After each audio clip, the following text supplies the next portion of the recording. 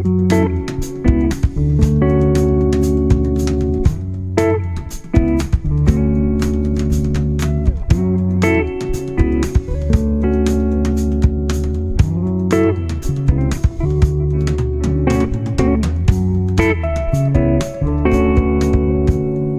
to the Mattcast.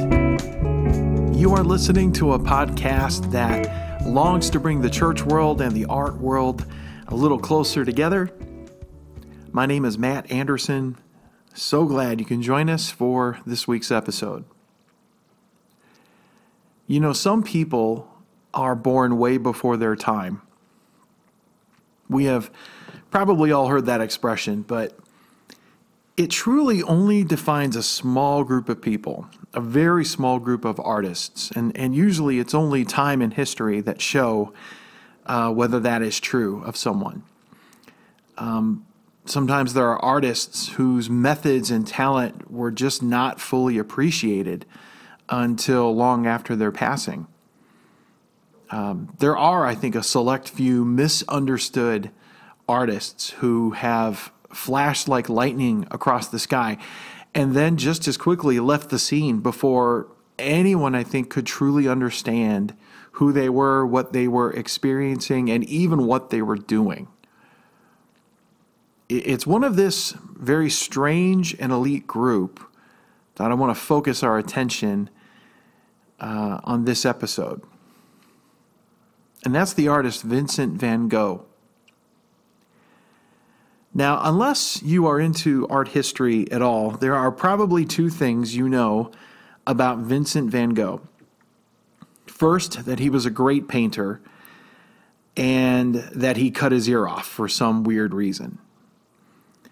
But let's just say that really doesn't quite give one a full picture of the complexity of this man and of this artist. So what I wanted to spend this episode doing is getting to know him a little bit better. Specifically, though, I want us to see how really both the church world and the art world missed it when it came to him, and what lessons we can learn from it, and including from the artist himself. Maybe some takeaways that some of us creatives might have if maybe we feel that we are misunderstood.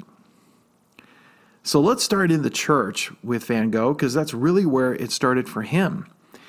And for some of this background, I'm very thankful to author Makoto Fujimura and his book, Culture Care.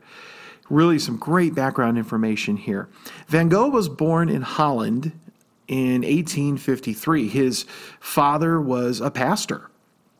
So from his earliest days, he grew up in the Dutch Reformed Church, and Vincent had a deep devotion to God and religion and theology. As a boy, he was quite emotional. Our British friends would probably say he had high spirits. We Americans would probably say he was high-strung. But this, along with a very crippling lack of confidence and insecurity, would hamper him his entire life. So growing up a devoted and religious man, but also as a would-be artist, it was something he picked up as a child, and his mother in particular encouraged. He would sort of vacillate between art and the church as far as his life path and his calling. Early on, as a very young artist, he became infatuated with a young lady. But when he expressed those feelings to her, she rejected him outright. And this would send him deeper into religious devotion. Often when he would be rejected by women, and it would happen frequently in his life, it would cause him to wonder if he was meant to serve the Lord fully as maybe a priest or a monk, and that maybe he was not meant to be romantically entangled in any way. But he definitely wanted to follow in his father's footsteps in the Dutch Reformed Church and be a pastor. He attempted to study theology at the University of Amsterdam, but he failed the entrance exam. Undaunted, he then went to Belgium to undertake a 3-month course at a Protestant missionary school, but he ended up failing that. The church elders really did not affirm the calling that Van Gogh believed he had on his life. And I'm sure they just had no idea what to do with such an apparent mercurial personality, because there was nothing subtle about Van Gogh. He was quite an intense, passionate individual, to the point that most of the population did not know what to do with him. It was almost too much. It was almost the concentrate and nothing watered down. So again, not giving up on doing kingdom of God work, Vincent decided to find another way to bring the gospel to other people. So he went to Belgium. He joined up with a Franciscan order there. He took a post as a missionary for the purpose of ministering to the miners who worked there. They were quite impoverished. It was a horrible existence for the men who worked there. And Van Gogh wanted to identify as much as he could with the people he was ministering to. So he did something that one just did not do back in those days. Back then, if you were a part of the priesthood or the religious class, there was a definite degree of separation. You tended to really live at a higher level. There was a lot of wealth associated with the ministry, which certainly changed long before I came along. But Van Gogh would push the boundaries of that. And seeing the plight of people around him, one homeless man in particular, he decided to give up his comfortable lodging. He lived in a sort of an apartment above a baker. He gave up that lodging to the homeless person and just began sleeping on straw. Well, this was kind of the final move for him from church leaders' standpoint. They wouldn't have it. This was not the way that a man of God was supposed to behave.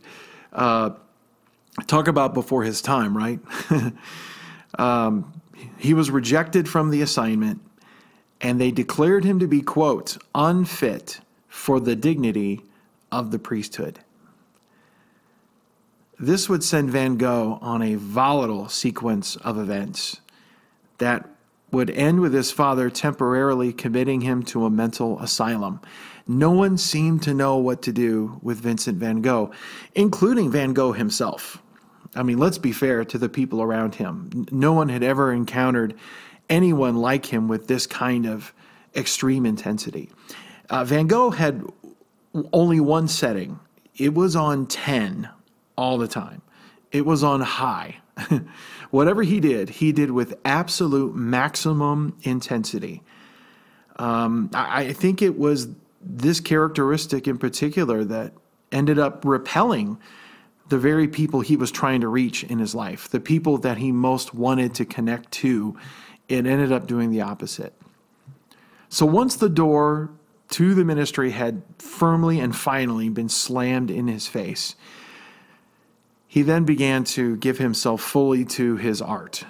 But again, not without bumps and bruises, as it is really for any artist.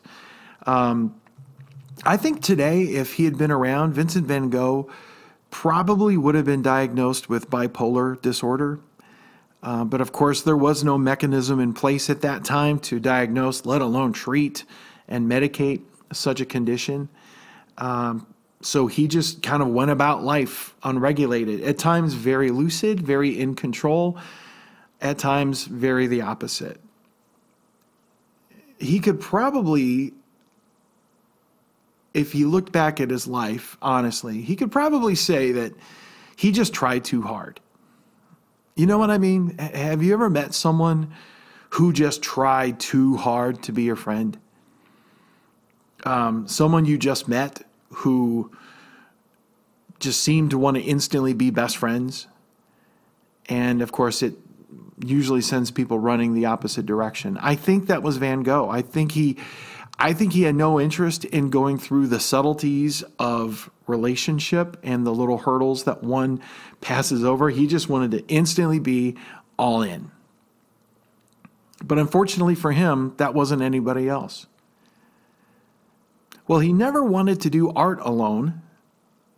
And he would frequently write his brother. Many of his letters have survived. His brother Theo, we would look at it and pronounce it Theo, but Theodore. But he would write to his brother, who was an art dealer in Paris, frequently about his professional and personal struggles. But when he decided to fully devote himself to artistic craft, he went through the usual struggles of someone trying to make a name for himself. And along the way, his relational skills would once again be his undoing. On one occasion, his eyes were turned to another young lady, and she became the object of romance and infatuation for him. And upon letting her know that, and I'm sure in a very unsubtle way, she responded to him by saying, quote, "No, nay, never." Now, if you're a guy, that's called 3 strikes and you're out. In 1886, he went to Paris to live with his brother, but to go more intensely into art education. And he was going to learn from the Impressionists, who were gaining a lot of notoriety at the time. And there he met artists like Pissarro, Claude Monet, and Paul Gauguin, who will play an interesting role in this story. He tried to copy their style as Impressionists, but he just couldn't quite replicate it. So he ended up sort of developing his own sort of unique style, and his brushstrokes ended up being, I would say, fittingly more intense. There's no subtlety. When you look at a Van Gogh painting, you know exactly where the brush is going, with sort of a thicker use of paint in many cases, vibrant colors, not so much the pastels of his peers. Well, 2 years later, in 1888, again, dialing it up to 10, Van Gogh had this idea. He wanted to move to the south of France, to a city called Arles. And he wanted to have artists work together in community. And he found a place, and he would call it the Yellow House. And he wanted other artists to join him as they created art together. But his Impressionist colleagues were, of course, put off by Van Gogh. So most would not join him, but Paul Gauguin decided to give it a try. But of course, Van Gogh's intensity and really his unhealthy lifestyle. I mean, he drank to excess. He was a nonstop smoker.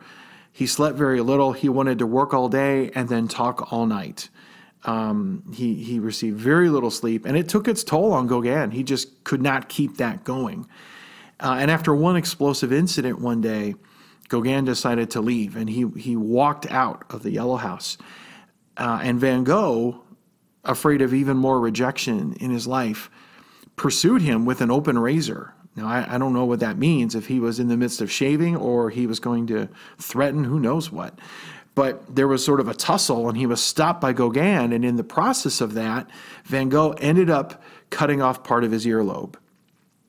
And that's part of the story that we think we know, but that's really how it happened. Well, it was just one more rejection and one too many, I think, for Van Gogh. It was a final crushing blow for him, and he would spend much of the rest of his life, which was only a couple years, in an asylum. In 1890, when he was back out in civilization, his life would tragically end from a self-inflicted gunshot wound to the chest. It would take more than a day for him to succumb to his wounds. His brother was able to arrive before Vincent died, and according to Theo, Vincent's last words were, "The sadness will last forever." Boy, what a tragic end. And we still may not have ever known his art had it not been for his sister-in-law. You see, his brother Theo would die a year later, and his new bride, Johanna, was suddenly bequeathed all these hundreds of Vincent's paintings. Not knowing what to do with them, thankfully, she kept them and held on to them and was able to put them in small exhibitions over the next number of years. And within a few decades, his painting and his craft had found a huge following And of course, the rest is art history. But Vincent van Gogh only sold one painting during his life. And he would live in poverty and lived off the money that his brother would send him, which he would spend mostly on art supplies, coffee, and cigarettes. Van Gogh could easily be described as a mad genius. But I think it also shows the deep wounding that rejection can have in our life. And if you're an artist, boy, you have to deal with rejection because it is almost a common feeling. And we all have to deal with rejection on some level. Fortunately, spiritually, we have access to someone who knows all about it as well.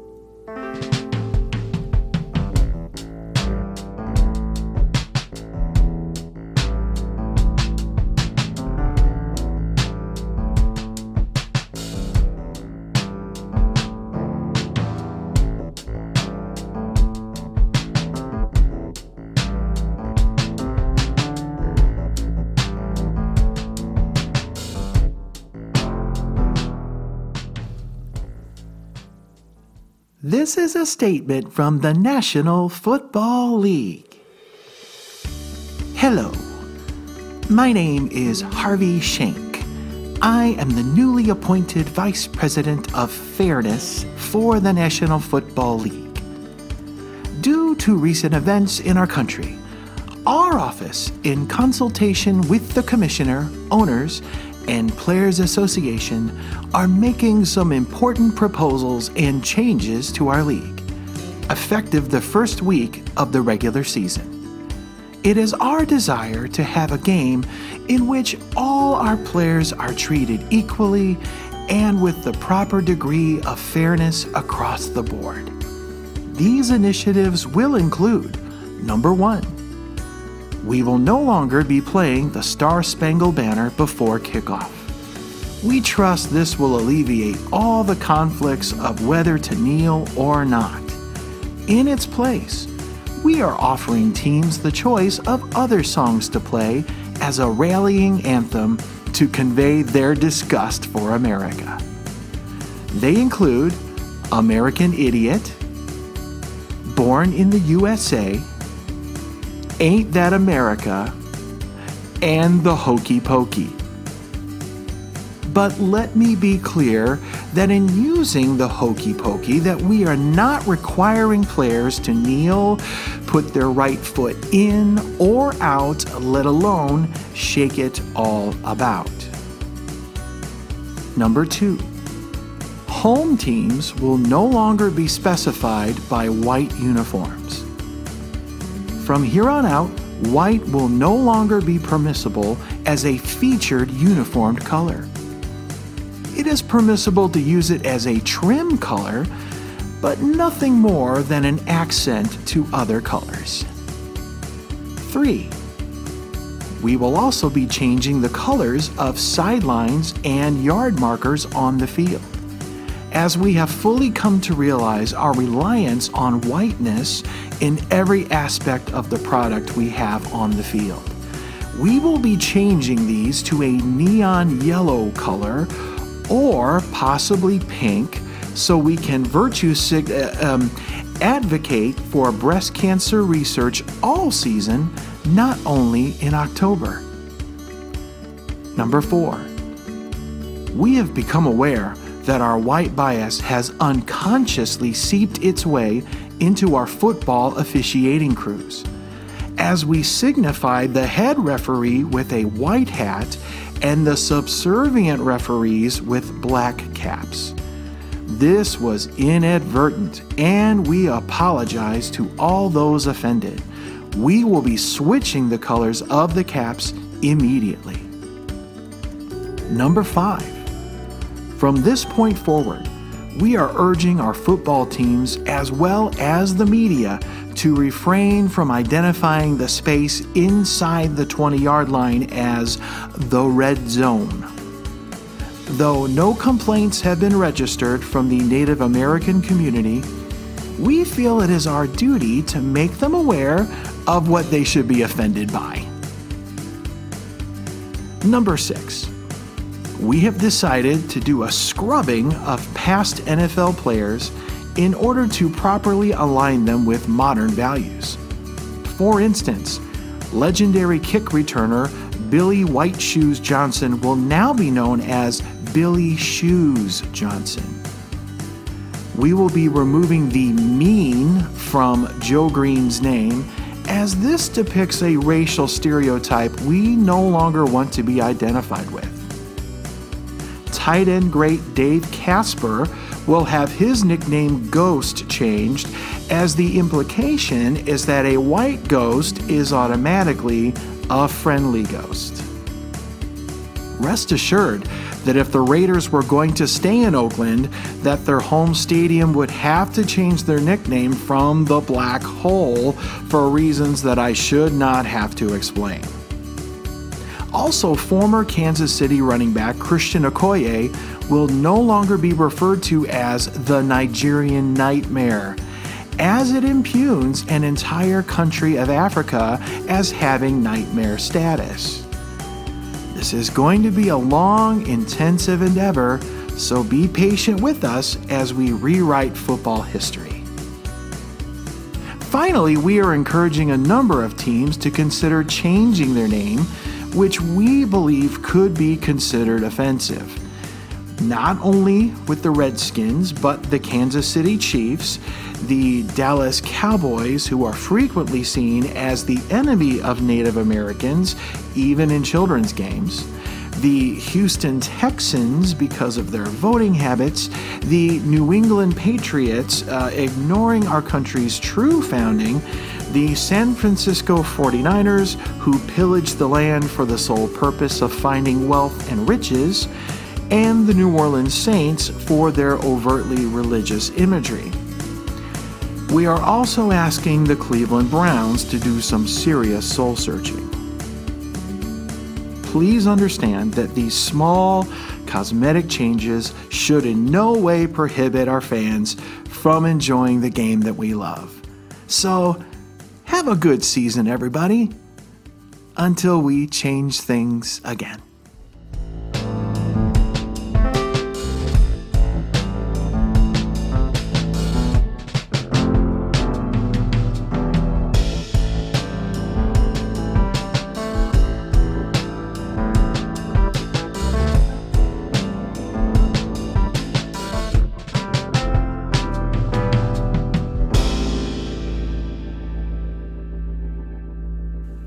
So let's look at some takeaways from the life of Vincent van Gogh for a moment. And I think there are a number of them from different perspectives. Geniuses often do not exist in traditional garb. They often come wrapped in very unique and odd packages. And what happens with people of this nature is they are usually dismissed so quickly that few take the opportunity to dig beneath the surface at maybe something incredibly special beneath that needs to be nurtured and grown. And maybe as I'm saying this, you're thinking of someone in your life who fit that category. Some of the smartest and most brilliant people who have ever lived were just plain misfits. I know artists get that more than most people do. Even unsuccessful artists can be just plain old misfits. And again, that's why sometimes the church can be a very odd fit. Because everything feels so streamlined. Everything feels so manufactured and assembly lined to death. Even though that really isn't the case, because the Lord sees us as individuals. You know, you think of John the Baptist. You think of the prophets of the Old Testament and some of the wild things they were called to do. I think it was Ezekiel who was called to lay on one side, just to lay on one side of his body for, I want to say months and months and months at a time. I don't have the figure in front of me. Just strange things the Lord would call them to do. John the Baptist, he's wearing very different clothing from most people. He's wearing sort of like animal hide, and he's eating locusts and wild honey. And here's this crazy man in the wilderness saying all these crazy things about repenting, for the kingdom of God is at hand. There are just folks who don't really live by the conventional rules, and not because they're jerks. It's just the only way they know how to do it. So I think that should help us in life, and especially those of us in church. We're gonna run into people who just don't fit any of our programs, any of our ministry efforts. And it can frustrate a pastor, it can frustrate church leaders, it can frustrate family members, and we just don't know what to do with them. I think the best thing to do is, the number one, just to make sure they know Jesus and know him personally, and then give them the space to be them. Don't see their unorthodox ways as some kind of repudiation of you or what you taught them as parents or as pastors. There are just some folks who have to walk a very different path. We just have to look past that obvious outer shell of eccentricity to what may be lurking beneath, because we can really miss out on some amazing people, and the church could really be foregoing a blessing when we don't know what to do with someone like a Van Gogh. I'll put it in a more spiritual sense. We need the discernment of the Holy Spirit as we encounter people in life. And it's, oh man, the way we prejudge, right? And I know we often put that in a racial context, and it's true. But we really just judge people in general by the way they look. And the people who look like they have it together, who look like they fell off a magazine cover, I mean, they have no troubles whatsoever for the most part in life. But for those who do not fit that at all, just out of fear, we kind of stay away. But I think if we can live with the discernment of the Holy Spirit, I think he has this way of us connecting to people like this so that they don't feel like outliers. They don't feel isolated. They don't feel like they have to leave the church to find freedom. The church should be the place where they find it. And if we're operating in discernment, I think the Holy Spirit is going to speak to us about certain people, and we can sort of be an advocate for them. Much like the Apostle Paul. Paul was a wild man. And again, he was very like Van Gogh. Everything he did was at level 10. And so when he purports to have this conversion, nobody wants to have anything to do with him. They just think this is a final plot to capture all the church leaders. But Barnabas has the discernment of the Holy Spirit and says, whoa, guys, I think this is legit. This is somebody that we should not give up on. Can you imagine what would have happened if the original church leaders had told the Apostle Paul what later ones had told Van Gogh? My word, what we would have missed. You just never know what package of genius will be found in. For some reason, I just always seem to love misunderstood people, because I think I was one and still am on a number of levels.